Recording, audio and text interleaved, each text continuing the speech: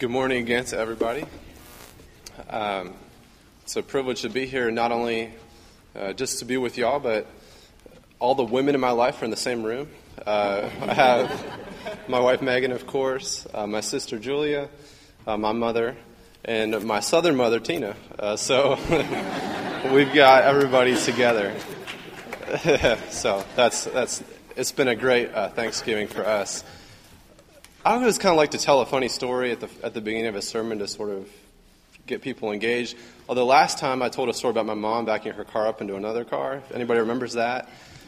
She wasn't too happy about that, so I'm not going to tell any more stories about my family. This morning, all I'll say is that just watch out who's in front of you as you leave the parking lot this morning. So that's all I'm going to say. Love you, Mom. The passage of Scripture that we're going to look at today kind of highlights one of the key disenchantments of the postmodern culture movement. Last week, Randy talked about this a little bit, and he had said that postmodernism generally states that there's no absolute truth. Okay, that in the postmodern world, nothing is true. Now, I'm not a sociologist at all by any means. I did stay at a Holiday Inn Express last night. But I'll try to expound on this a little bit more, okay? That the idea is, in postmodernism, that the value isn't anything that I can experience or that you can experience. A common phrase would be that truth is only true if it's true in my reality, if that makes sense. So you might hear, that might be true for you, but that's not true for me. This is postmodernism.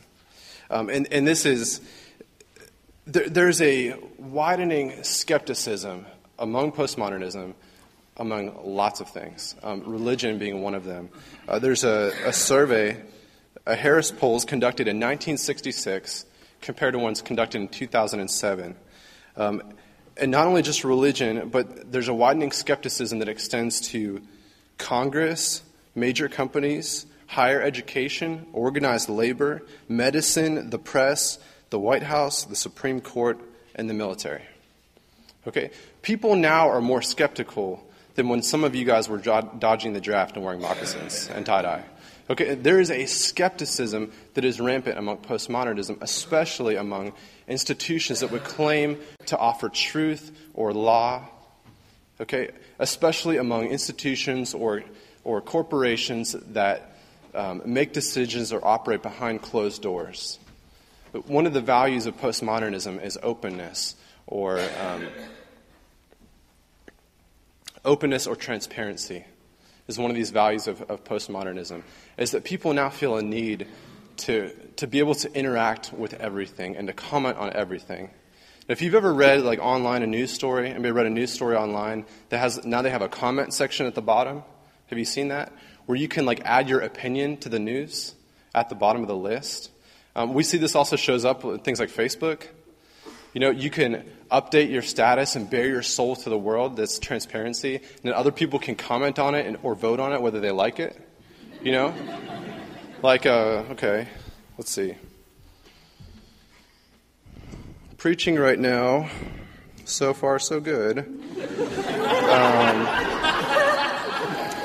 You guys can go vote on that on Facebook if you want to like my status. There's this need now, you can check it, it's there.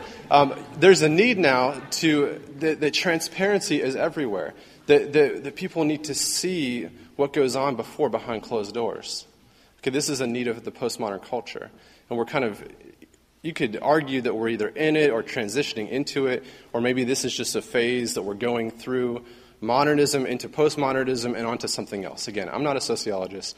I couldn't argue one way or another. That's just kind of what's happening, especially among a younger generation.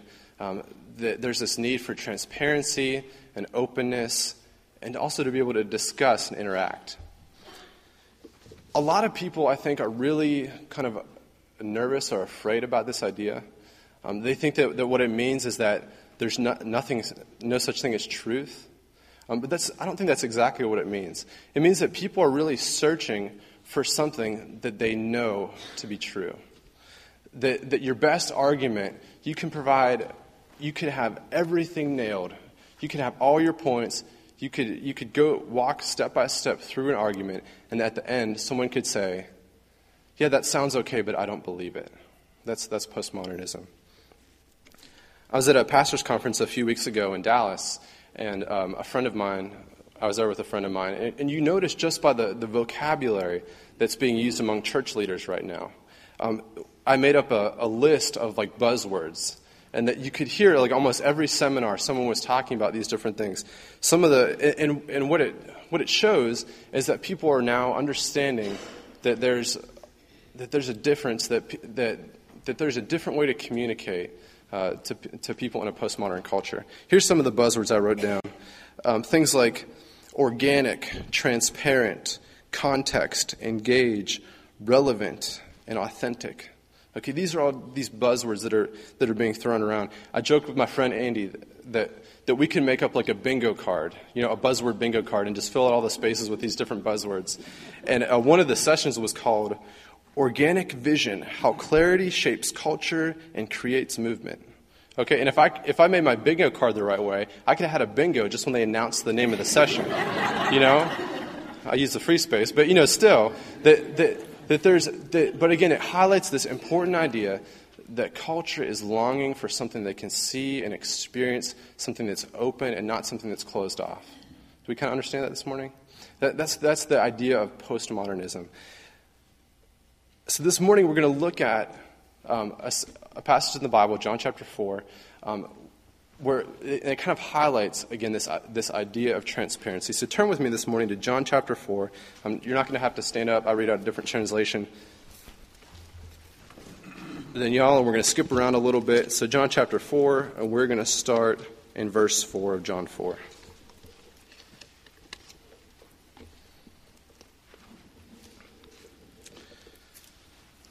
Now he, Jesus, had to go through Samaria.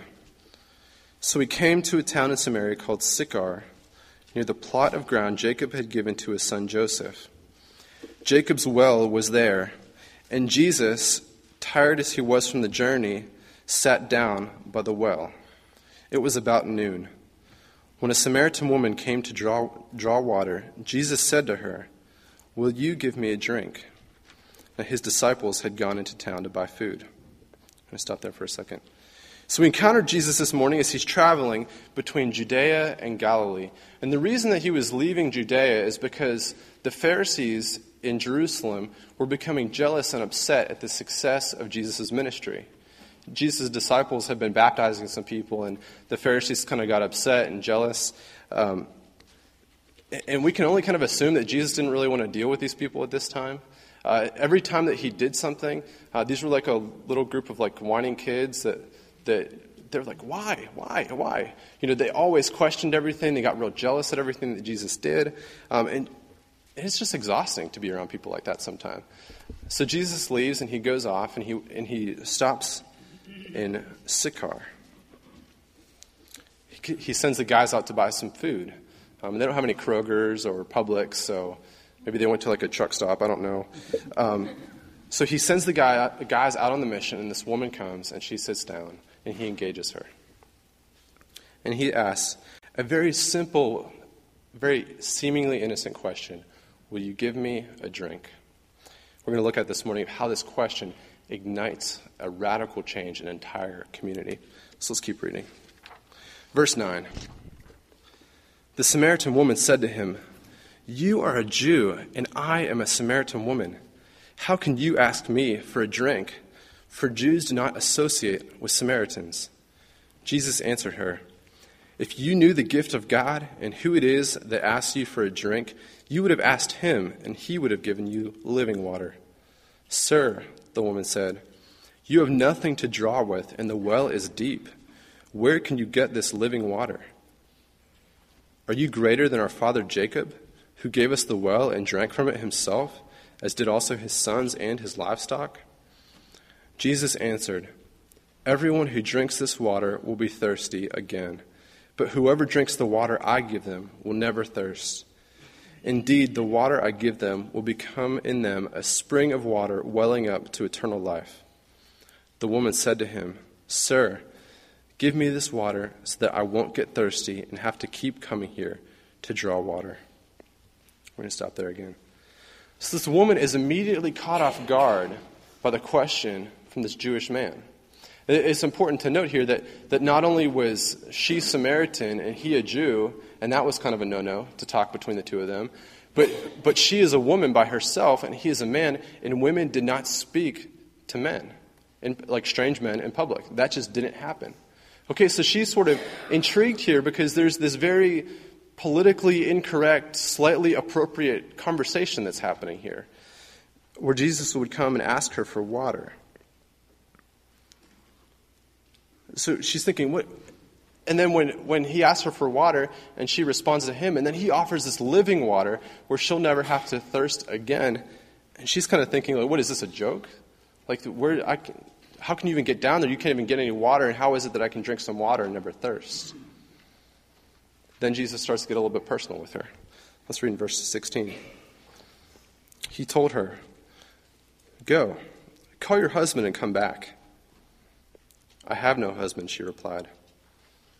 Jesus said to her, "You are right when you say you have no husband.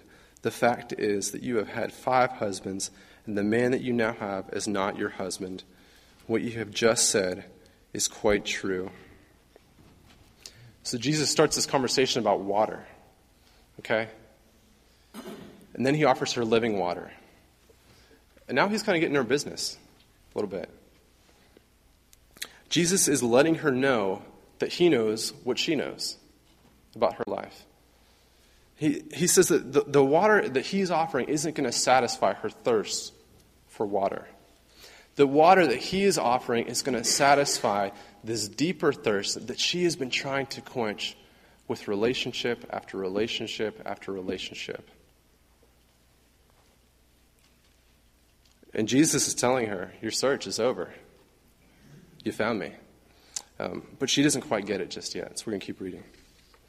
Verse 19. "Sir," the woman said, "I can see that you are a prophet. Our ancestors worshipped on this mountain, but you Jews claim that the place where we worship must worship is in Jerusalem." "Woman," Jesus replied, "believe me, a time is coming when you will worship the Father neither on this mountain nor in Jerusalem. You Samaritans worship what you do not know. We worship what we do know, for salvation is from the Jews. Yet a time is coming, and has now come, when the true worshipers will worship the Father in the Spirit and in truth, for they are the kind of worshipers the Father seeks.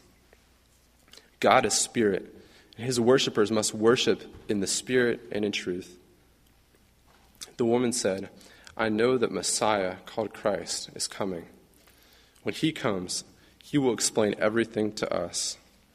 Then Jesus declared, "I, the one speaking to you, I am he." So immediately, as soon as Jesus brings up the thing about her husband, she tries to change the subject. I think it's kind of funny. If Jesus would have been one of the Pharisees and she had mentioned the thing about the mountain, like they would have gone on that like a dog on a piece of raw meat, okay? There's this, she tries to bring up this theologically controversial issue. Should we worship over there? Should we worship here? What are we supposed to do? I don't really want to talk about myself. And she tries to do this with Jesus. And Jesus doesn't take the bait. And instead he says, well, it doesn't really matter. What God wants is someone that will worship him in spirit and truth. And it doesn't matter where you worship, but it's all about how you worship. And so now she starts to think. She's going, okay, he offers me living water. He knows about my past. He didn't condemn me. And now he's telling me that I have to worship God in truth. Who is this guy? Could he be the Messiah? And Jesus confirms her suspicions and said, yeah, that's me. Verse 27. Just then his disciples returned and were surprised to find him talking with a woman. But no one asked, "What do you want?" or "Why are you talking with her?" Then after leaving her water jar, the woman went back to the town and said to the people, "Come, see a man who told me everything I ever did. Could this be the Messiah?" They came out of the town and made their way toward him. We're going to skip ahead to verse 39 here. Again, read this on your own time. It's an awesome story. Many of the Samaritans from that town believed in him because of the woman's testimony. He told me everything I ever did. So when the Samaritans came to him, they urged him to stay with them, and he stayed 2 days. And because of his words, many more became believers. They said to the woman, "We no longer believe just because of what you said. Now we have heard for ourselves, and we know that this man really is the Savior of the world." And this is such an incredible story. This routine trip for water for this woman turns out to be a life-altering encounter with the Messiah. Someone I heard talk about this had said that this woman was probably going to the well anyway originally because no one else was going to be there at that time. Her business was very out in the open to everyone. Having 5 husbands and getting 5 divorces and going through and now living with this other guy. But this woman would have been so ashamed of just regular interaction with other people that she would purposefully go at a time when no one else would be there. She didn't want people to get into her business.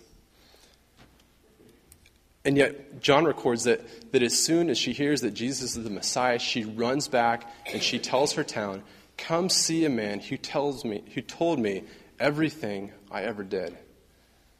And so all of a sudden, her complete attitude is completely changed. And she wants everyone to know that she's found a man. This might be the Messiah.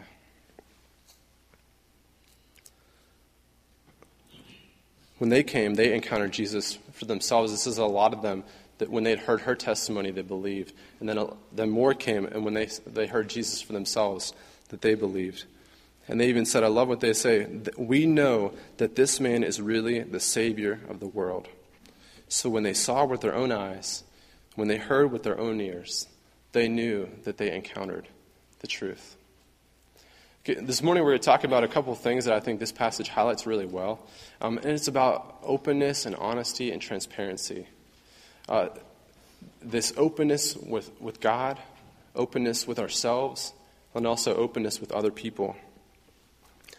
And the first thing I think we need to realize is that we need to, as Christians, we need to be open with God about our lives. For a lot of Christians, for Christians, it's no secret that before we were believers in Jesus, that we were slaves to sin. It doesn't matter if you were 5 years old or you were 50 years old. Before you came to know Christ, the Bible says that you were an enemy to God and your sin. But oftentimes we hear these incredible testimonies, about people who have they've been on drugs or alcohol, they've been addicted to something, maybe they're off worshiping Satan. And a lot of times we get real jealous of their testimonies about how God worked in their lives. And then we look at our own lives and we look at our own sin and we think, my sin's not really all that big. My sin's not really all that dramatic.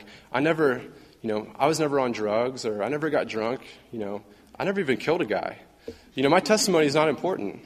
But what the Bible tells us is that, again, that sin is sin, and that any sin turns us into enemies of God. Colossians 1:21 says that once you were alienated from God and were enemies in your minds because of your evil behavior. So our sin didn't just make us a little bit messed up and make us a little bit dirty, but it actually turned us into enemies of God. My brother is in Iraq right now in the army, and he's fighting. Not fighting, but he's over there. It'd be like if he decided that he was going to join Al-Qaeda, after swearing allegiance to the United States and then turning back and joining Al-Qaeda. This is what we do with our sin when Jesus Christ forgives us, is that we go from being his enemies to being not even just on his side, but to becoming his children.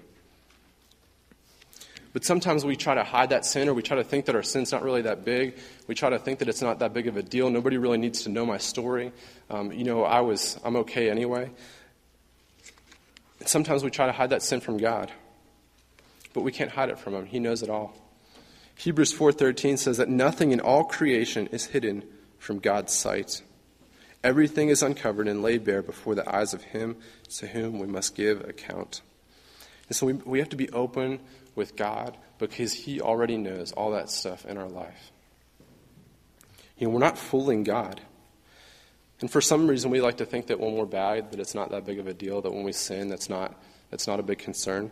But again, that's not what the gospel is saying. That's not what the Bible says. For people here that have never heard this message before, this isn't a message of like fear. This isn't a message like to scare people, but it's really a message of hope, to understand just how much God loved us. That sin was so damaging to him that it made us his enemies. To realize that we screwed it up, but God made the way for us. And he didn't just brush it off and say, that's all right. But he took the punishment, our punishment, on himself. And he placed it on the Messiah, this Savior of the world, who was nailed to some wood and he hung up to die. Okay, that's our sin. That's the weight of our sin, is what it costs. And for people that don't know Jesus, when we're honest with God, he offers you hope and forgiveness and the living water that will quench your thirst forever. For the followers of Jesus, when we're honest with God about who we are, then we should be humble and reminded about the sacrifice that was given on our behalf. And it all starts by getting honest with God. Secondly, after we're honest with God, we need to then become honest with ourselves. To accept the offer for living water, the woman at the well had to become honest about who she was. She had to recognize that she had a need that she couldn't fulfill herself.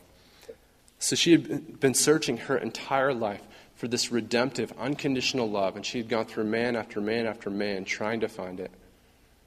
She had to get honest with herself and realize that love only comes from God.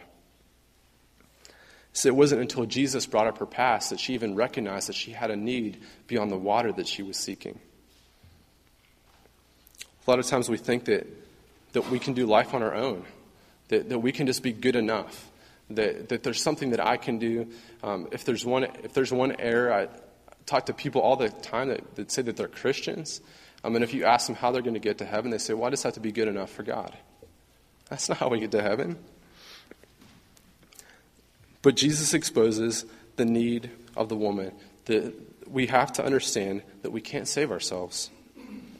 He doesn't accost her. He doesn't insult her. He doesn't get indignant with her. He doesn't say, that's right, you had 5 husbands. And now this guy you're living with, who is he? He doesn't get indignant at her sin. So he offers forgiveness. He offers redemption. It's a good thing that there weren't any Christians there, because we probably would have done that to her, that woman.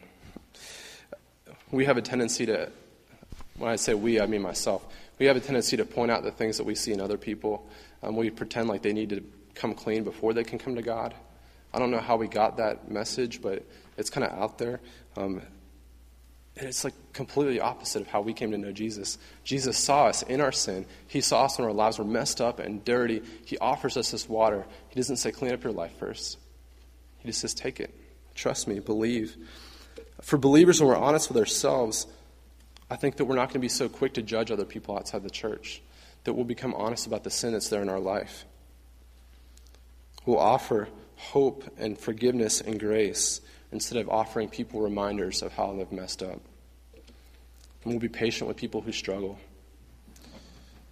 We'll be patient with people who can't accept God's love because they've never really known love before. So secondly, just kind of pray that God would expose and remove any pride in regards to our relationship with Him, because we need to be honest with ourselves about who we really are. And finally, we need to be honest with others. And this is where that transparency comes in that we were talking about before. That one of the biggest criticisms of Christianity is this lack of transparency. See, a lot of us like to pretend that when we become followers of Jesus, that we instantly become perfect. Or that we're supposed to be perfect. And then we try to be perfect, and then when we fail, we just act like we're perfect to everybody else. Have you ever been around someone that just all the time acts like they're better than you? It's ingratiating. Is that a word? It's nauseating. That you could be around someone that just their aura says, I'm better than you. And yet how often do we do that to other people, especially to unbelievers? Sometimes we pretend like we don't have those battles with addiction or lust or pride or control anymore. We need to understand that after we come to faith, that we need to continue to confess because we don't cease to sin.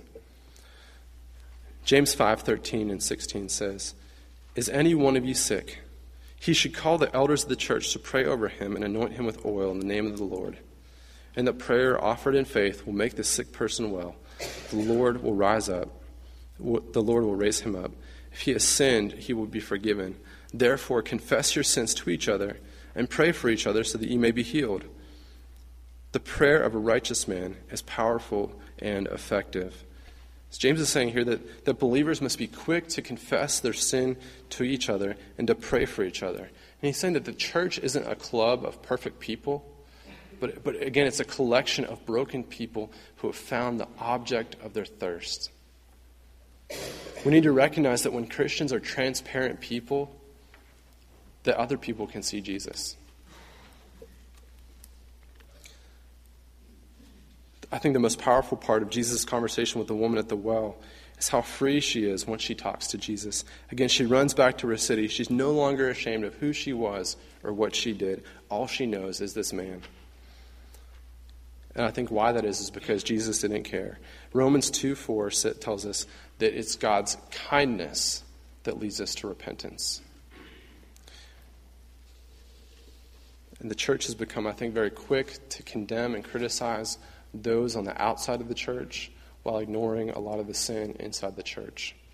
That often we kind of point and we point fingers and we see things that other people are doing as opposed to turning around and looking inward, looking at our hearts and exposing our own sin. I don't know why it is that we're so shocked when people who don't know Jesus behave like people who don't know Jesus. It's baffling, but it's true. 1 Corinthians 5, Paul writes to a church that's boasting about a member of their church who's sleeping with his mother-in-law.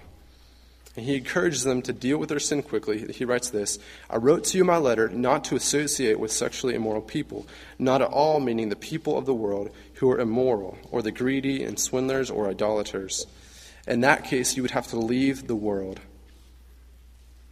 But now, I'm writing to you that you must not associate with anyone who claims to be a brother or sister, but is sexually immoral or greedy, an idolater or a slanderer, a drunkard or swindler. Do not even eat with such people. What business is it of mine to judge those outside the church? Are you not to judge those inside? God will judge those outside. Expel the wicked person from among you." See, the world is full of messed up, broken, immoral, greedy idolaters. It's full of that. Paul said that if we were going to not be around them and associate with them, we'd have to leave the world.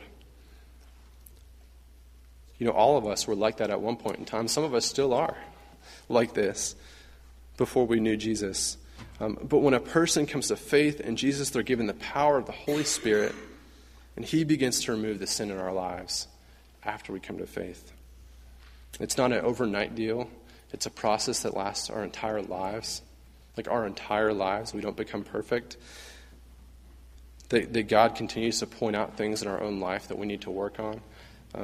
It's kind of funny. Last time I preached, I got a call the Monday afterwards from a 90-year-old member of our church who said that she was convicted because she wasn't sharing the faith urgently enough. 90 years old.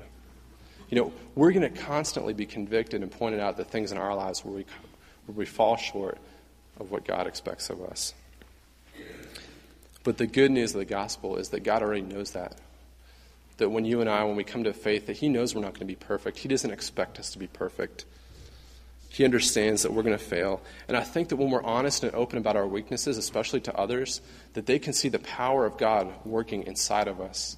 That how awesome is that to know, to see, to look at you and I and to say, man, that guy's messed up. He's done some really messed up things in his life, but look at him now. Or look at her now. We see all these awesome people in the Bible. Moses, who killed a guy. David, who killed a guy and slept with his wife. Paul, who was going around persecuting Christians. All these people who were sinners, their lives were completely messed up, and God forgave them, and God used them in such a powerful way. And God offers that to us as well, if we're open and honest about who we are. You know, the Bible could have just easily gone over that stuff. You know, David could have taken some whiteout, and gone over his history and go, well, people don't need to know about that. I think people need to know about our shortcomings so that they can know that God offers us grace and forgiveness when we screw up. So that they know that there's more than one chance, and there's a second chance and a third chance. The power of God is at work in us when we admit our faults, we apologize to those that we've injured. We pretend to be perfect. All we do is we steal God's glory for ourselves, and we put an unattainable burden on other people. So God invites us this morning to be open with Him, to be open with other people, and to be open with ourselves. He extends the offer of living water to everyone who seeks Him, and He promises that we will find Him when we seek Him with all our hearts. So if you're a follower of Jesus this morning, I just encourage you to get open and honest about your life and to live a life of transparency that people who don't believe will be able to look at you and say, man, that guy's not perfect, but his life is different. That we need to repent to God. We need to apologize to others.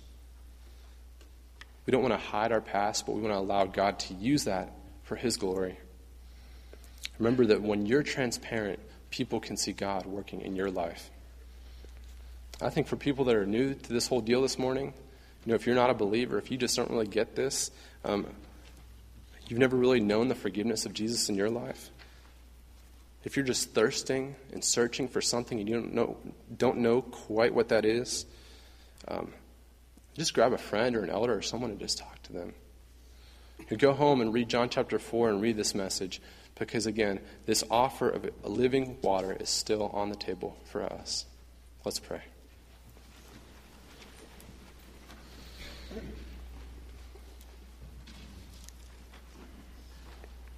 Father God, we come to you humbly. Lord, we ask that your word would penetrate our hearts. Lord, that you would expose any areas of our life, God, where we're just being like the hypocrites, the Pharisees. God, where we have the sin and we just ignore it, or we do something else, or we focus on someone else. God, I pray that you would use this time to convict us of the areas of our life that we need to work on. Lord, for people who don't know you this morning, God, we pray